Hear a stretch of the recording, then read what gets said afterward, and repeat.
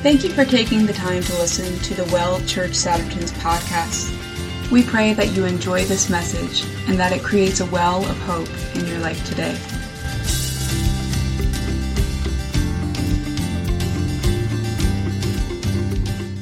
I just want to say I was so blessed and thankful for how Kat started the service with Psalm 46,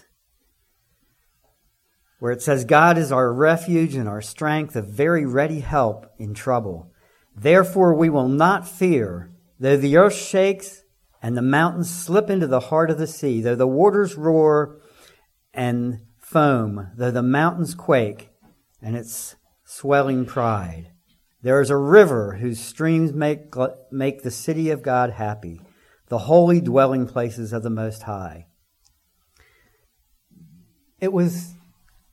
I was thankful because this is a message that's been stirring in my heart since a couple weeks ago when we did have a guest speaker in who spoke about the things that are happening around the world and the persecution of the church. And I want to begin the message this morning with what you might see, some headlines that were on the internet, different news sites this very week. U.S. Middle East bases hit 50 times in a month, 46 injured. Hostages' families warning America, you are next. Ukraine commander killed by a grenade.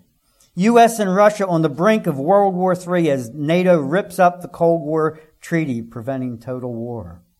And in addition to these couple of actual headlines, we see and hear of tension between China and Taiwan, between North Korea and South Korea. And we have to wonder what the implications of these things might be for us. We hear about the latest COVID variant or the next pandemic that might be coming. We hear about crime and violence in our cities, in our towns, in our schools. And although it doesn't make headlines in the news because it doesn't fit the mainstream agenda, the church is being persecuted around the world.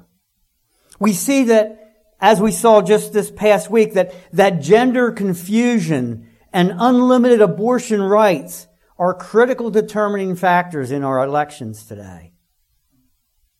And so 2 weeks ago, when we had a guest speaker here who shared about the persecution of believers, I spoke with him after that service, and he said that in many ways it seems as if we're currently living out what Jesus said in Matthew 24, when he would ask what the signs of the last days before his return would be. Matthew 24, 1 through 27 says, As he was sitting on the Mount of Olives, the disciples came to him privately, saying, Tell us, when will these things happen, and what will be the sign of your coming and the end of the age? And Jesus answered and said, See to it that no one misleads you, for many will come in my name, saying, I am the Christ. And they will mislead many people. Now, it's important, before we continue in what Jesus said, I think it's important that we say again that the deception that Jesus says is that people will say, Jesus says that I am the Christ. They will say that Jesus is the Christ. But those who mislead many and say that Jesus is the Christ say that if Jesus were here today, he would embrace the immorality and the lawlessness of our culture. That's perhaps the greatest deception of our time, that Jesus changed and now embraces sin. Jesus continues describing the days before he returns, saying, And you will hear of wars and rumors of wars. See to it that you're not alarmed, for these things must take place. He says these must take place. But it's not yet the end. For nation will rise against nation and kingdom against kingdom. And I know I've said it before, but I think it's important that we recognize that the word nation in this context is the Greek word ethnos. It's the word that we get the English word ethnic from. So these nation against nation conflicts aren't the kingdom against kingdom conflicts, but they're the racial, tribal, and internal conflicts that are rising around the world and in this country. And there will be famines and earthquakes in various places, but all these things are merely the beginning of birth pains. Then they will say, they will hand you over to tribulation and kill you, and you will be hated by all nations because of my name. And at that time many will fall away, and they will betray one another and hate one another, and many false prophets will rise and mislead many people. And because lawlessness is increased, most people's love will become cold. But the one who endures to the end is the one who will be saved. This gospel of the kingdom shall be preached in the whole world as a testimony to all nations. And then the end will come. Therefore, when you see the abomination of desolation, which is spoken of through Daniel the prophet, standing in the holy place, let the reader understand. Then those who are in Judea must flee to the mountains, and whoever is on a housetop must go down to get things out of the house, and whoever is in the field must not turn back to get his cloak. But woe to those women who are pregnant and those who are nursing and babies in those days. Moreover, pray that when you flee, it will not be winter or the Sabbath, for then there will be great tribulation, such as not occurred since the beginning of the world until now or ever will again. And if those days had not been cut short, no life would have been saved. But for the sake of the elected, those days will be cut short.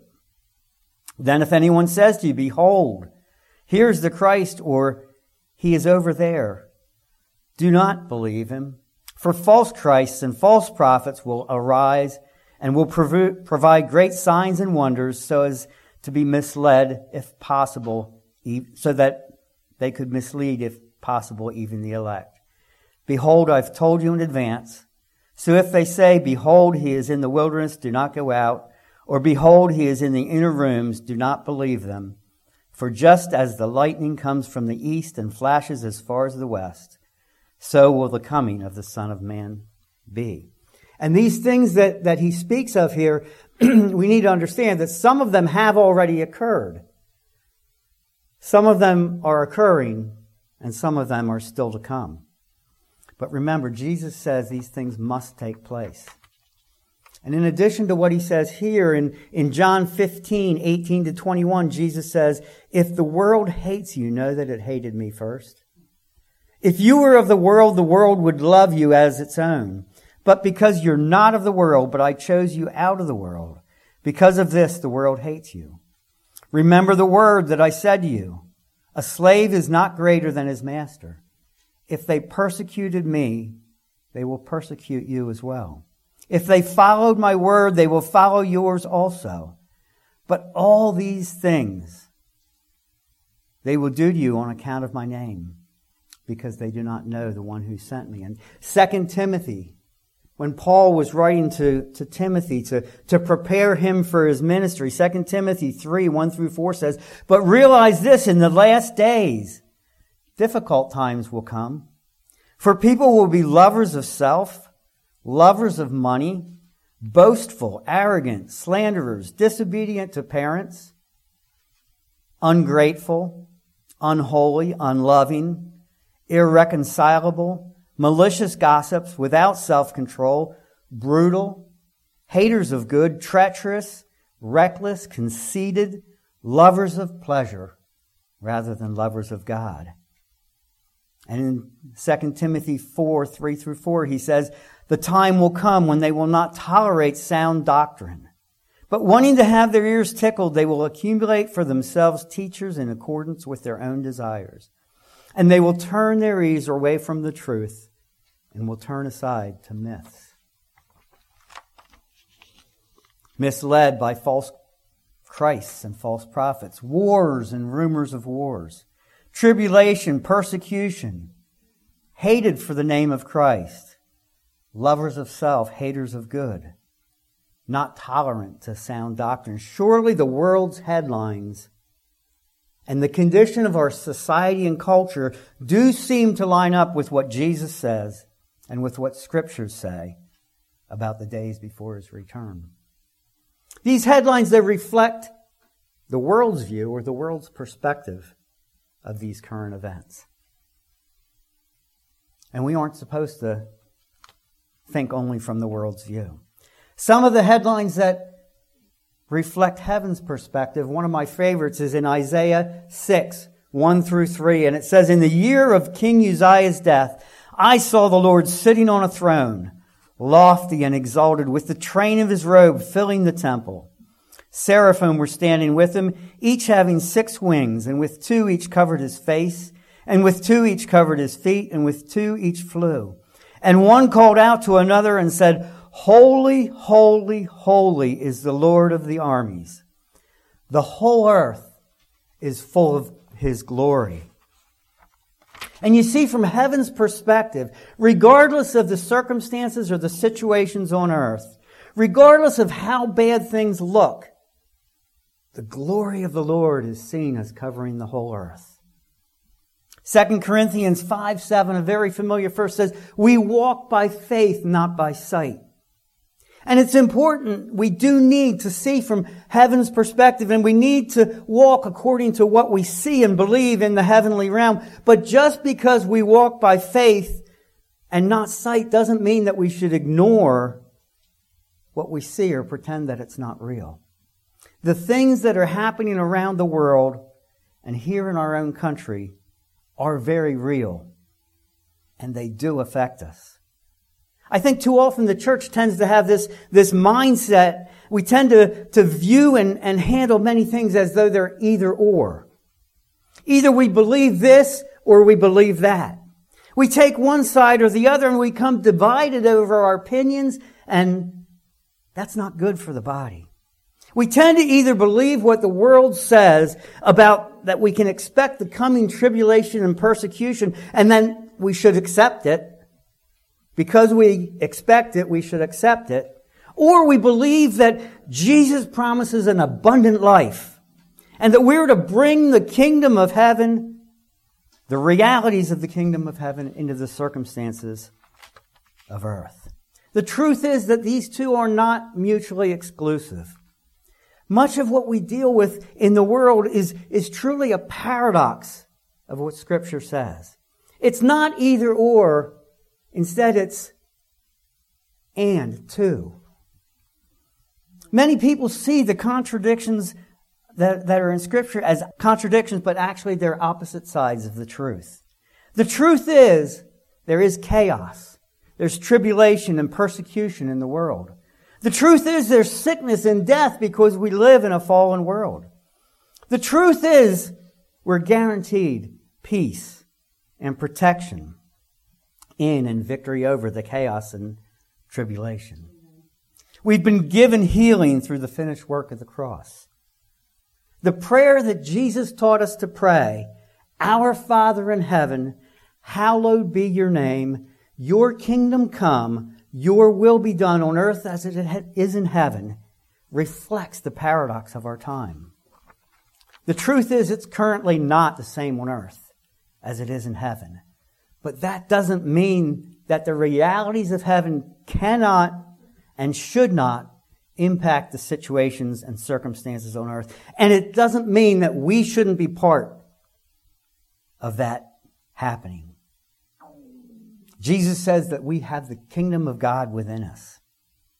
So here's a few headlines from God's Word that can help us to continue to maintain and to see heaven's perspective.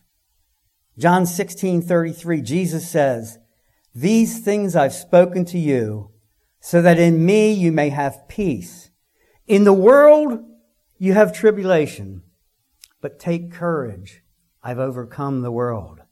Remember, Jesus says these things must take place. So it's going to come. It's going to be there. But He's already overcome every tribulation and every difficulty we face. In John 14:27, Jesus says, "Peace I leave with you. My peace I give you, not as the world gives you, do I give you. Do not let your hearts be troubled or fearful." The world can't give us peace. Jesus gives us peace. Kat, during the worship, quoted one of the most important, John 19:30, when Jesus was on the cross, He said, "It is finished." He has already done all that needs to be done to overcome every problem we face. It's already finished in heaven. Remember a few months back when we read through and studied the book of Revelation, we need to remember that it's not the revelation of evil or of the Antichrist. It's the revelation of Jesus Christ, the Lord of Lords and the King of Kings, that we see in the end. Revelation 1:8 says, I am the Alpha and Omega, says the Lord God Almighty, who is, who was, and who is to come, the Almighty.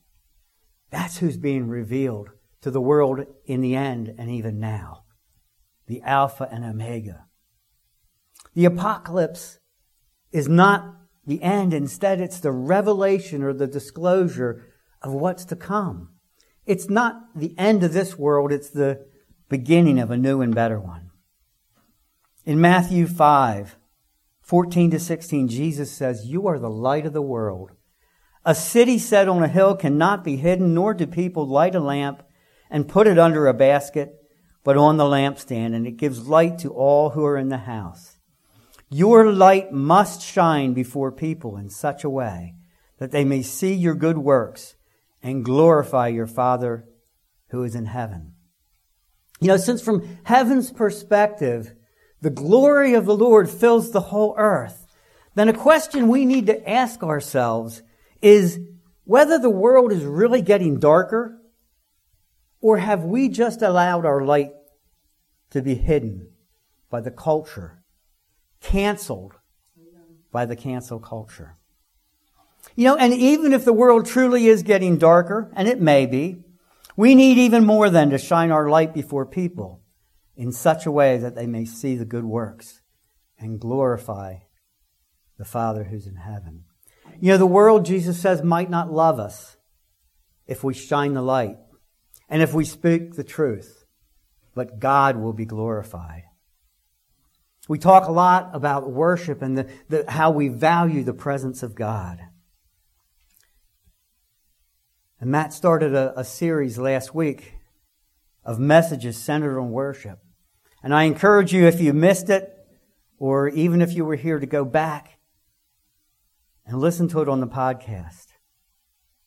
Worship is vital to shaping and maintaining our right perspective. Because worship can open a portal into the heavenly realm. And it allows us to see from heaven's perspective and to hear what God is saying.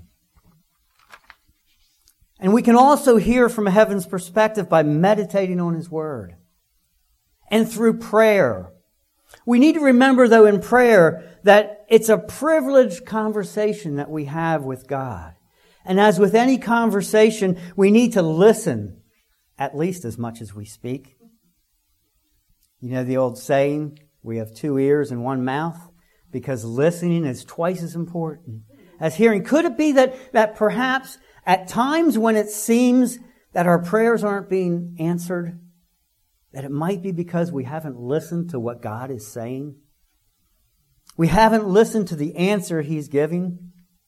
God's answer for us can be yes, it can be no, it can be not now, or many times His answer is, I have something better. But when we're too busy talking and not listening, we don't hear His answer. Remember, regardless of what we see, no matter what the chaos in the world is, in the world we'll have tribulation, but Jesus has overcome every difficulty we face. It's already finished in heaven. We may not see it here, but it's finished. So as we close today, I want to leave you with a declaration from Romans 8:31-39. It says, what then shall we say of these things? If God is for us, who is against us? He who did not spare His own Son, but delivered Him over for us all, how will He not also with Him freely give us all things? Who will bring charges against God's elect? God is the one who justifies. Who is the one who condemns? Christ Jesus is He who died, but rather was raised, and who is at the right hand of God, who also intercedes for us. Who will separate us from the love of Christ? Will tribulation, or trouble, or persecution, or famine, or nakedness, or danger, or sword, just as it is written, for your sake we are killed all day long. We were regarded as sheep to be slaughtered. But in all these things we overwhelmingly conquer through him who loved us. For I am convinced that neither death, nor life, nor angels, nor principalities, nor things present, nor things to come, nor powers, nor height, nor depth, nor any other created thing will be able to separate us from the love of God that is in Christ Jesus. I'd like you to stand. And we're going to repeat the last part of that together. I am convinced that neither death, nor life, nor angels. I am neither death, nor life, nor angels, nor principalities, nor things present, nor things to come. Present, nor things to come. Nor powers, nor height, nor depth. Nor any other created thing will be able to separate me from the love of God that is in Christ Jesus our Lord. So if anyone desires to have prayer time or response to the word or the worship today, the prayer room's open. Otherwise, go and walk convinced of his love. During worship time, I saw something, so I just wanted to share it with him. I kind of saw a light going around, and I thought, well, what's that mean? So what he spoke to me is that when we enter into that kind of worship, when we're really connected in that kind of worship, that we're like a lighthouse, that the light is going out, and in the spiritual realm, that those notes and those proclamations are going out and opening doors for those who are seeking. That they will see a light and that it will open a door for them to know Christ Jesus as their Savior. So we're not just worshiping for ourselves and having connection with our Father, but we're literally changing what's happening in the universe while we're doing that. So yeah, it's encouraging. Thanks for taking the time to listen. We're glad that what the Lord is doing among us encourages you. For more info about the church, follow us on Facebook or connect with us on Instagram. Visit dwellatthewell.com or come out and see us on a Sunday morning, 228 Ridge Avenue, Souderton, Pennsylvania. I'm taking a well right here. I'm digging a well in the valley of my weeping. I'm digging a well